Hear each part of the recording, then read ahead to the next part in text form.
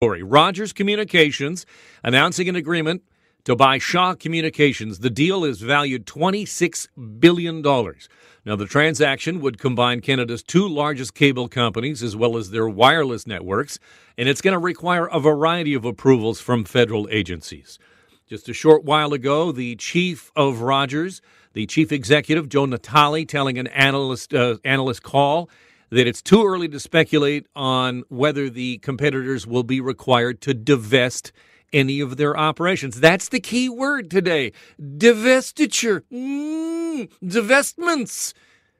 But Natale said, quote, "We feel confident this transaction will be approved." We're going to talk about why I say divestment is the key aspect of this deal coming up. But Rogers owns a national wireless network that does business under the Rogers, Fido, and Chatter brands. And then Shaw's got Freedom Mobile and Shaw Mobile in Alberta, BC, and Ontario. Whoa. What happens with that Freedom Mobile then, folks? Brad Shaw and another director to be nominated by the Shaw family, which will become one of the largest Rogers shareholders, although only, I think, 4 or 5% of the overall shares in Rogers will go to the Shaw family. And then there will be two on the board, two members of the Shaw, both Brad Shaw and someone else to be nominated by the Shaw family that will go onto the board. And as I mentioned, it requires shareholder and court approvals and regulatory approvals from the Competition Bureau, CRTC, the Ministry of Innovation, Science, and Economic Development. Anne Gaviola is our business specialist, is on the line. Anne, help me sort through this. Hi, Alan. Yeah, there's a lot to chew on here. Where do you want to start? Well, let's start with, I think, the biggest thing. And this is what the Minister of Innovation, François Champagne, tweeted out this morning, that the government is going to look at it from the perspective of the cost of cell phones. I think that's the most important thing for people. What's it going to do to the cost of cellular in this country? Okay, and I'm happy to talk about that. But just before that, I do think it is important to talk about, whether the deal that we've been presented with today, it could actually go through. And you mentioned all those kind of hurdles that need to be leapt over in terms of those federal bodies that need to give this the green light. And a lot of analysts are saying, I'm really not sure that it's going to be able to go through the way that we view it today. There would have to be some changes made to all of this. And you mentioned the divestiture piece, so that's really important.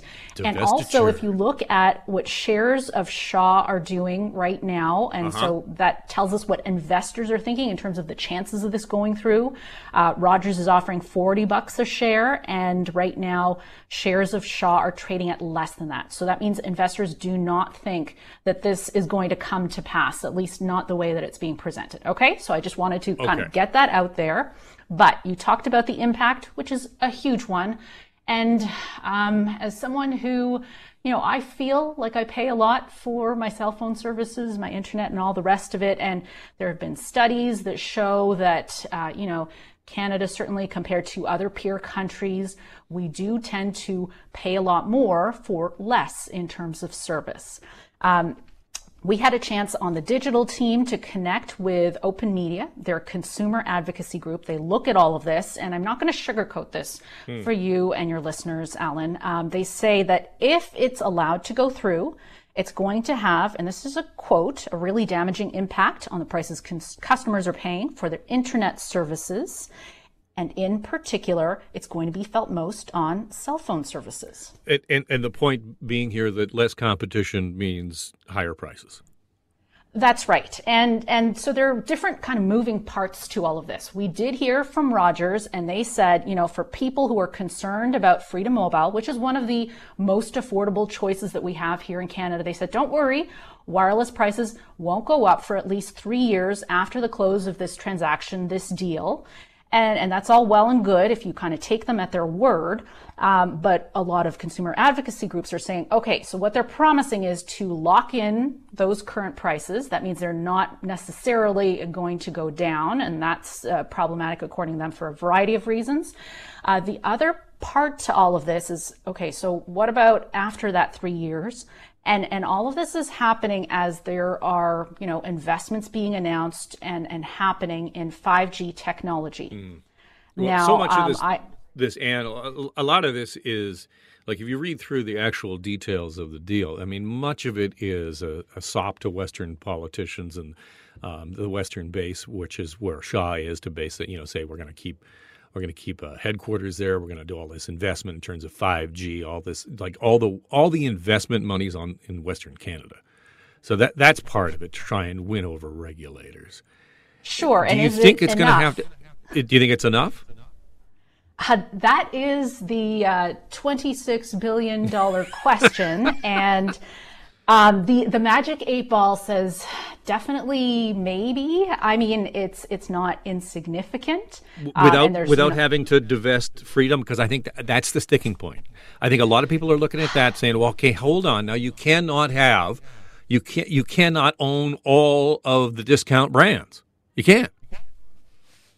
Right. And keep in mind, so that you and I, we know about the federal hurdles that need to be leapt over for all of this. And remember, too, that the Trudeau government made a pledge, this was part of their election campaign promises, that they would bring down wireless services, I believe, 25% during their tenure. And so how does this fit into that kind of a promise? I would see it, politically as a tough sell, though there is kind of dangling that piece of it. Rogers saying it'll create 3,000 jobs in Western Canada, the HQ part of it, and that they're going to invest, I think it's $2.5 billion in 5G network capacity over the next 5 years. And separate from that, a $1 billion fund to connect rural, remote, and Indigenous communities across Canada with high-speed internet service. So I don't know what the calculation is in terms of is that enough? Analysts say this kind of deal makes a lot of sense. There are synergies, cost savings for this combined entity to the tune of $1 billion. $1 billion. And that to me says, what does that mean? That's redundancy. That's jobs. See, this is what gets me is there's like $1 billion in streamlined savings, which I think the vast majority of that is going to come at the expense of jobs in other parts of the country. And yet they say, well, but we're going to create all these jobs in Alberta, which I guess in Ontario is like, wow, too bad, so sad for you. But I think, Anne, speaking with Anne Gaviola, who's our business expert, I think the bottom line is people are ticked about how much they pay for internet services.